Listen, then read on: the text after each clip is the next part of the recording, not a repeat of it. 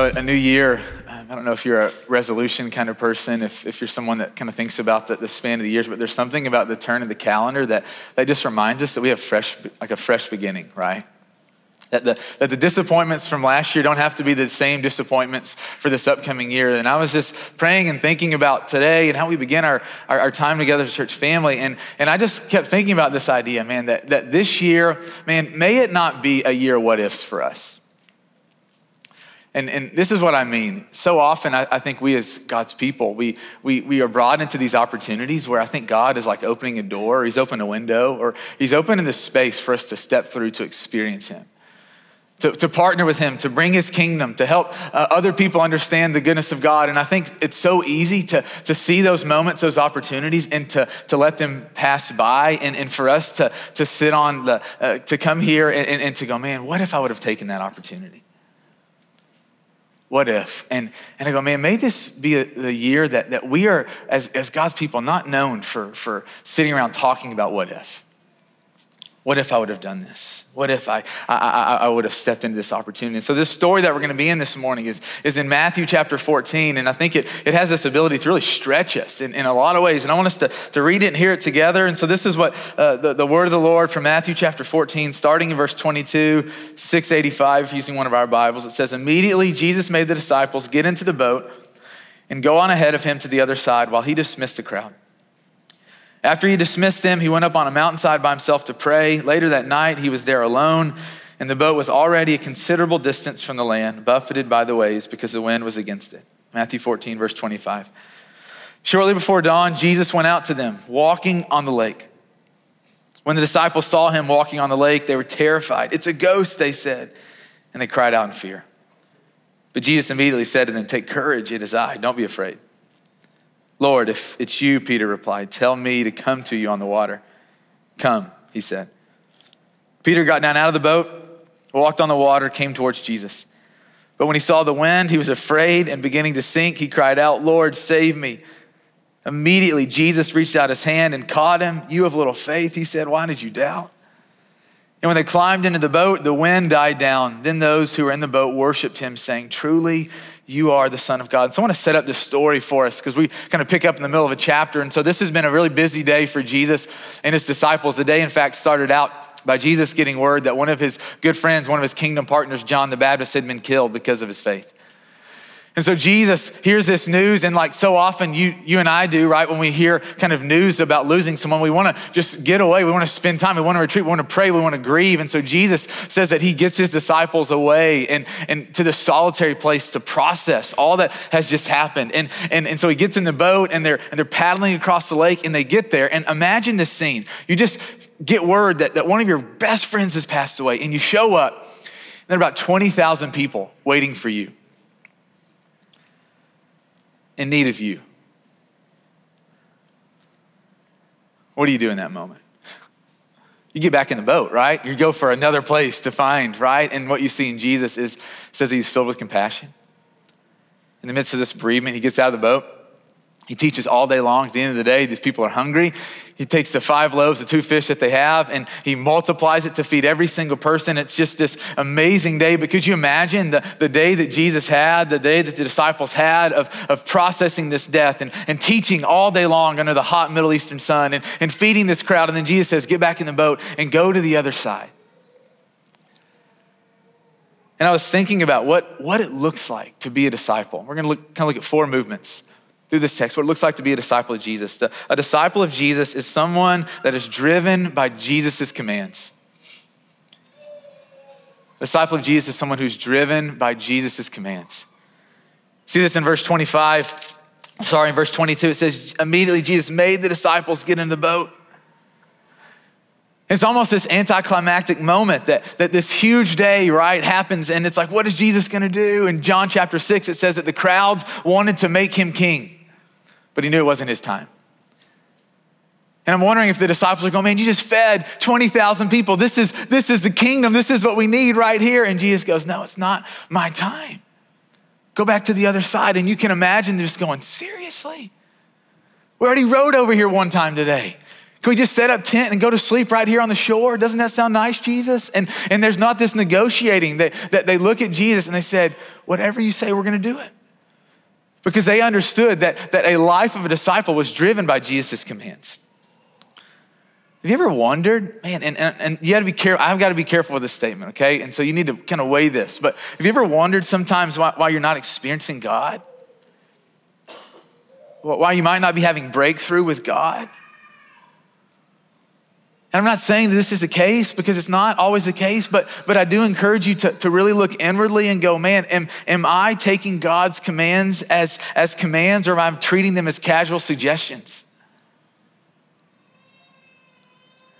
The Lord was really pricking me with this question this week. Man, if someone were to look at my life, man, if someone were to look at your life, would they know what is important to God?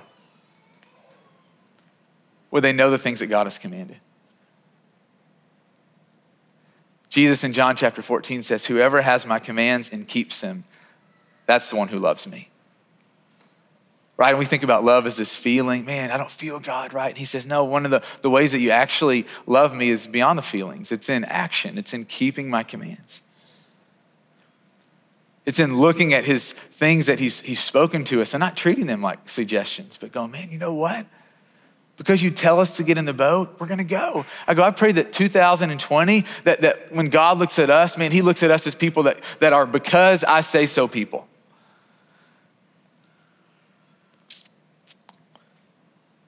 You know, we don't do this very well. I don't do this very well.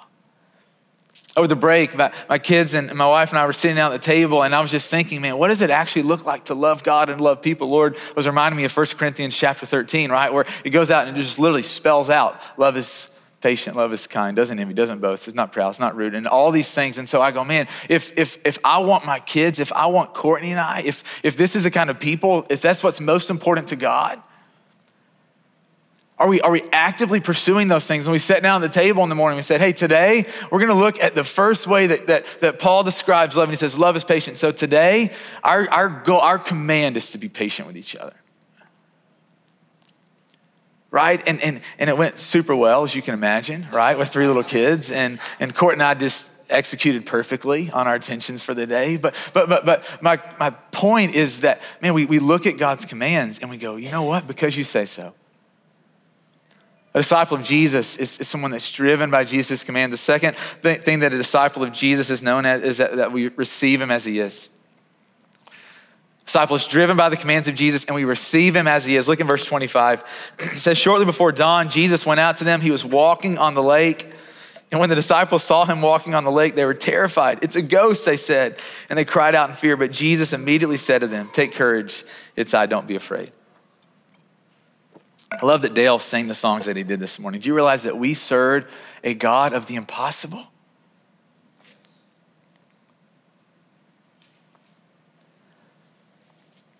Who's ever heard of anyone walking on water? Our God has no limits. Rebecca believes it. We serve a God of the impossible.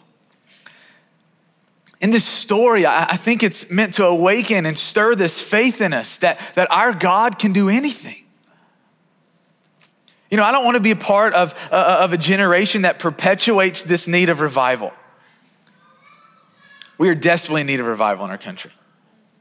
And I don't want to perpetuate that any longer. You see, revival is needed when God's people start letting go of and forgetting about God altogether. When they start letting go of and forgetting a part of God. And I don't know about you, but I don't want to pass that down to the next generation. I don't want our kids, the kids that are growing up in the back, the kid that Kimberly's holding and her son, I don't want them growing up believing a God that has limits because we pass that down to them. Right before Christmas, there was this terrible incident. Part of our cannery family, there's some men and women that live in this apartment complex in Nashville, and it's filled with refugees, people who've migrated here from all over Africa. Right before Christmas, one of the boys got tragically just shot in this terrible just shooting. And he was in Vanderbilt, and he was on life support, and we had prayer gathering the very first Sunday night in December, and I won't forget this for a long time. We were up there praying, and their whole community's up there leading worship and praying, and they just kept saying this: our God can do it. Our God can wake him up. Our God can heal him. And the thing is that they actually believed it. Right? And things happen in our context, and we're like, man, God might do it. Or if we're being really honest, a lot of us go, man, God couldn't do anything. God won't do anything. Jesus in Luke chapter 18, he says these convicting words. He says, when the Son of Man returns, will he find faith?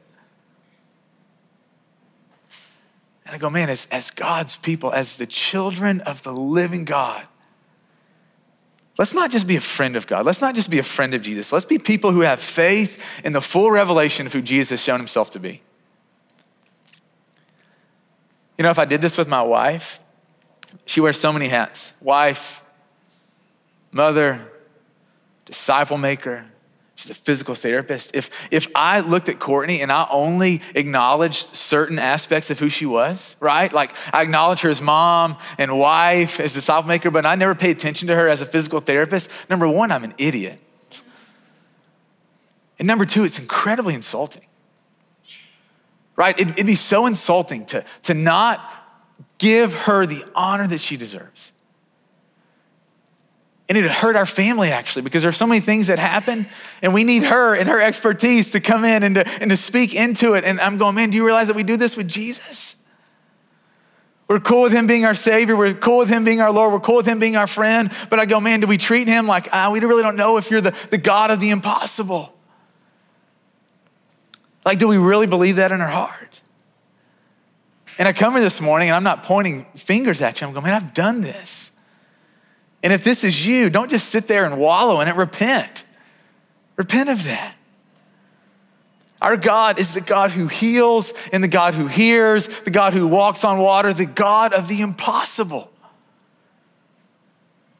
That there's nothing that our God can't do in this world.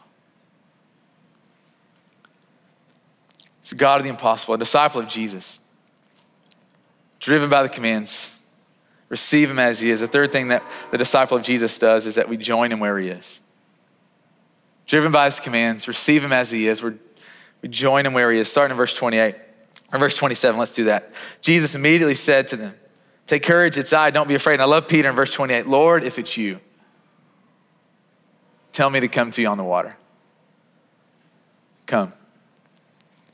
Peter got down out of the boat and he walked on the water. And he came toward Jesus. When he saw the wind, he was afraid of beginning to sink. He cried out, Lord, save me. Immediately, Jesus reached out his hand, caught him. You have little faith. Why don't you doubt? And I go, we can so easily go to the part about him getting fearful and doubting, but did you miss the fact that he walked on water?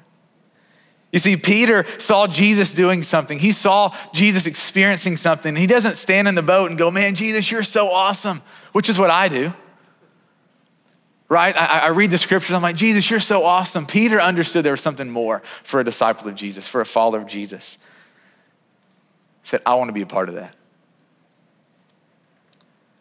And I love that you can even kind of hear the discerning in Peter's voice, right? Is that you? Is that you, Jesus? Like, is that you? Right? And doesn't that connect? If you've ever tried to discern, if you ever really tried to press into God's heart to see what God might be doing, isn't it true that so often it's foggy? It's like seeing like Peter did. You're not exactly sure. You're not clear. Is that you? This is prayer. Peter's showing us how to process this, how to walk in this life. I don't know what it is personally for you, but you see it, you feel it. God, is that you? God, is that you calling me to share my faith with that person? God, is that you inviting me to pray for them? God, is that you inviting me to set aside some of my time to spend time with that person that is lonely? God, is that you? And if it's you, God, tell me. I would rather be a part of a community that takes risk by faith because we felt like God was calling us. I would rather be part of a community that gets out of the boat and walks and gets wet trying to follow Jesus than to spend our entire life being skeptical, sitting in the boat.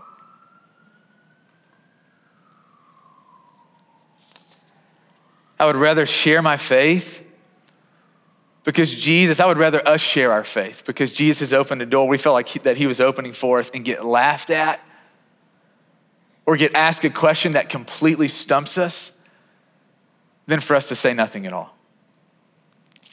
I would rather us pray for someone that we felt like God was telling us to go and lay hands on and pray for him to heal, praying for a miracle. I would rather us do that and seemingly nothing happen than for us to never take a risk to pray.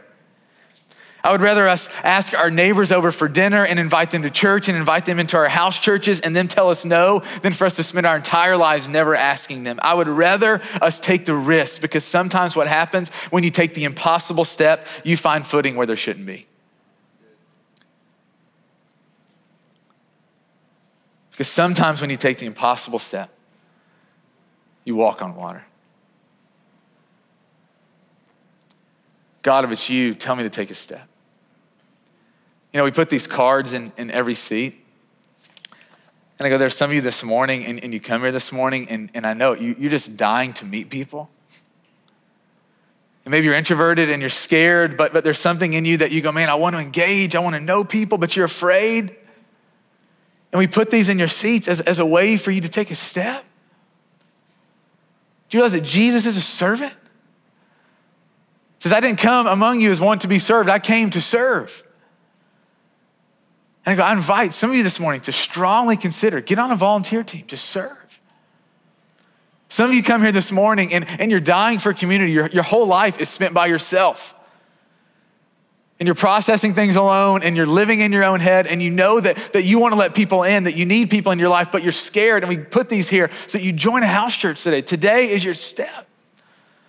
Some of you, man, we talk about this season of prayer and fasting, and maybe you had a terrible experience 2 years ago. Maybe you tried fasting and you had a headache, right? Maybe you lost some of your faith or whatever happened. I don't know what it was, and you engaged, but it didn't work out the way that you wanted. And I go, perhaps, man, God is inviting you to take a step. I mean, to really get out of the boat and to put your foot on the water. Not to be 1 foot in, 1 foot out. You can never walk on water if you're really in the boat, right? You gotta be all in. 2 feet on the water, all in with God, all in with his purpose, all in with his kingdom, all in with his people.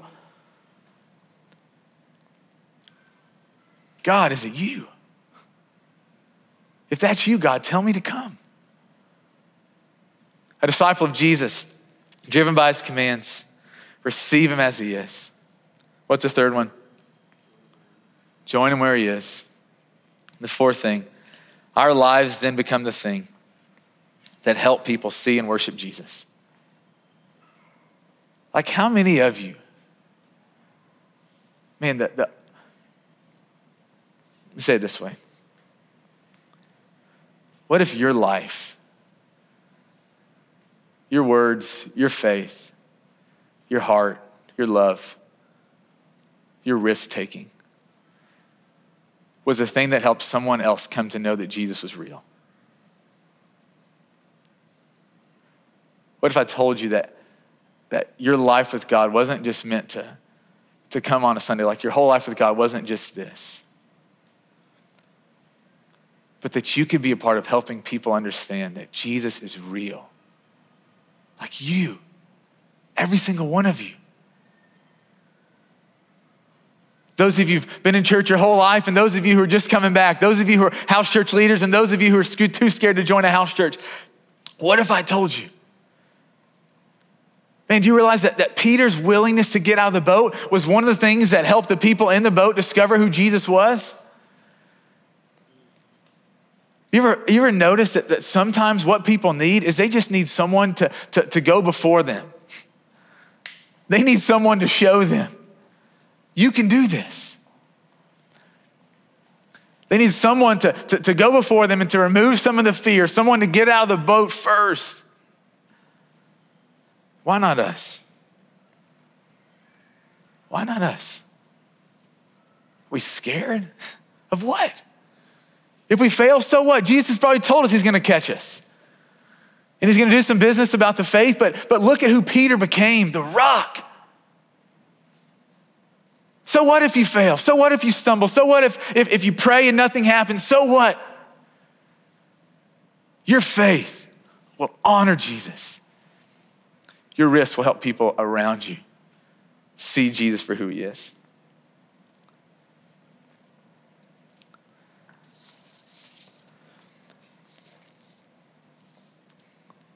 What if your willingness to get out of the boat benefits those around you? But the beautiful thing about life with Jesus is it never just benefits those around you. It blesses you immensely. That your willingness to get out of the boat, to take a risk, to take a chance.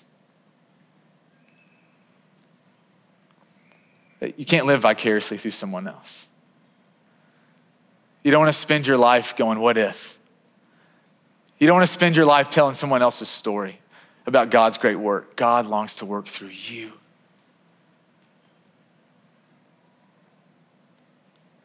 See, the risk that we're willing to take for God often becomes the thing that we remember when our faith is weak or when things get rocky in our lives. I know the power in the gospel. I know the power in inviting someone who doesn't know God to church. I know the power of God to heal people. And I don't say any of this stuff arrogantly. I'm just going, I've seen it because I've walked in it.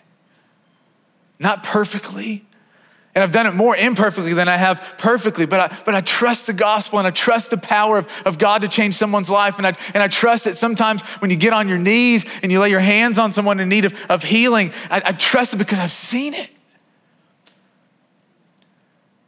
And I'm telling you that there's so many times in life where I've prayed and I've prayed and I've prayed for healing and I didn't see healing. And you want to know the things that keep me grounded, that keep me reminded that our God is a healer? Because I had the faith one time to step out of the boat. And I saw God give impossible footing where there shouldn't have been. And you were made for that. You're made to walk on the water. Your life is made to help everyone around you see and worship Jesus for the impossible God that he is. You. So we hear this and we're like, okay, great. What am I supposed to do, Brandon? Listen to this, Isaiah 42, verse 16. A disciple of Jesus, you got to remember this. A disciple of Jesus never is the one taking the lead. He's a follower. This is what he said, Isaiah 42, verse 16. So I'll lead the blind. Isn't that us? We don't know. We can't see in front of us. We don't know what God's going to do. I will lead the blind by ways they've not known. Along unfamiliar paths, I will guide them. I will turn the darkness into light before them, and I will make the rough places smooth. These are the things that I will do. I will not forsake them. This is your God. I will lead the blind by ways they've not known. Along unfamiliar paths, I will guide them. I will turn the darkness into light before them and make the rough places smooth. These are the things I will do, and I will not forsake them. And so here's what I want us to do. Two kind of quick sending points before we jump into the time of communion. The first is I really want to invite you. This is some of your homework for this week, my homework, to give special attention to the commands of Jesus. Like, give space this week. Read through Matthew chapter 5, 6, and 7. Very first sermon that Jesus preached. Read the things that he says and then put them into practice. Pay attention. Give special attention to his commands. The second thing, pay attention to the people around you. Pay attention to the places that you see Jesus walking on the water. And the places he might be inviting you to join him. Who are the people in your life that God's gonna bring this week? People who are so sad and lonely and they just need to be noticed. Do you believe that God's gonna put some people in your path for you to be the one that just speaks an encouraging word to them? Do you believe it? Will you have eyes to see it? Will you see Jesus walking on that water and will you take a risk? Who are the people that are gonna be in your path this week in need of healing? And you're gonna go, man, is that you, Lord? Ask him in prayer.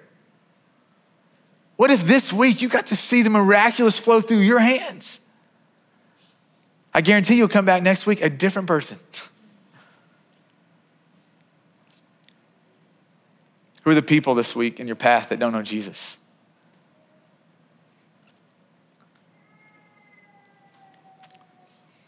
Pay attention to the places that you see Jesus walking on the water. And ask him, can I come with you? Can I be a part of this? I'll end with this story and we'll be done. Before Christmas, actually last summer, I got kind of pulled into this, honestly, just kind of this mess. An absolute mess of a marriage. There's no one in our church, so. And honestly, just there was just so much brokenness and so much darkness and so much sin. And the reality is that Satan, or I don't know if you even believe in this, Satan had a hold of the man's heart. And he was treating his wife like absolute garbage.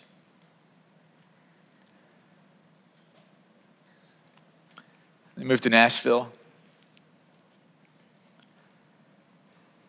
I hear all the things. I meet with this guy one night, and he's just confessing all the things that he's done to his wife. And in my flesh, I'm like, dude, you're a terrible human being. You're a terrible person. That you could treat someone like that. And the whole time I'm sitting there, I'm going, man, he's a terrible sinner, so am I. And I'm looking at this guy, and he's crying. And he's broken over his sin. He's broken over who he is. He's broken over what he's done. And he's like, man, I know that the enemy has a grip on my life. And it's the strangest thing. I came on, I was telling Court, I'm like, it doesn't make any sense, but I believe that Jesus is fighting for this guy. Like he's been so horrible to his wife. His wife should just leave him. Like she has every reason to leave him. And yet for some reason, she's staying around. She takes her vows very seriously. And I saw King Jesus fighting for this guy because the enemy had him.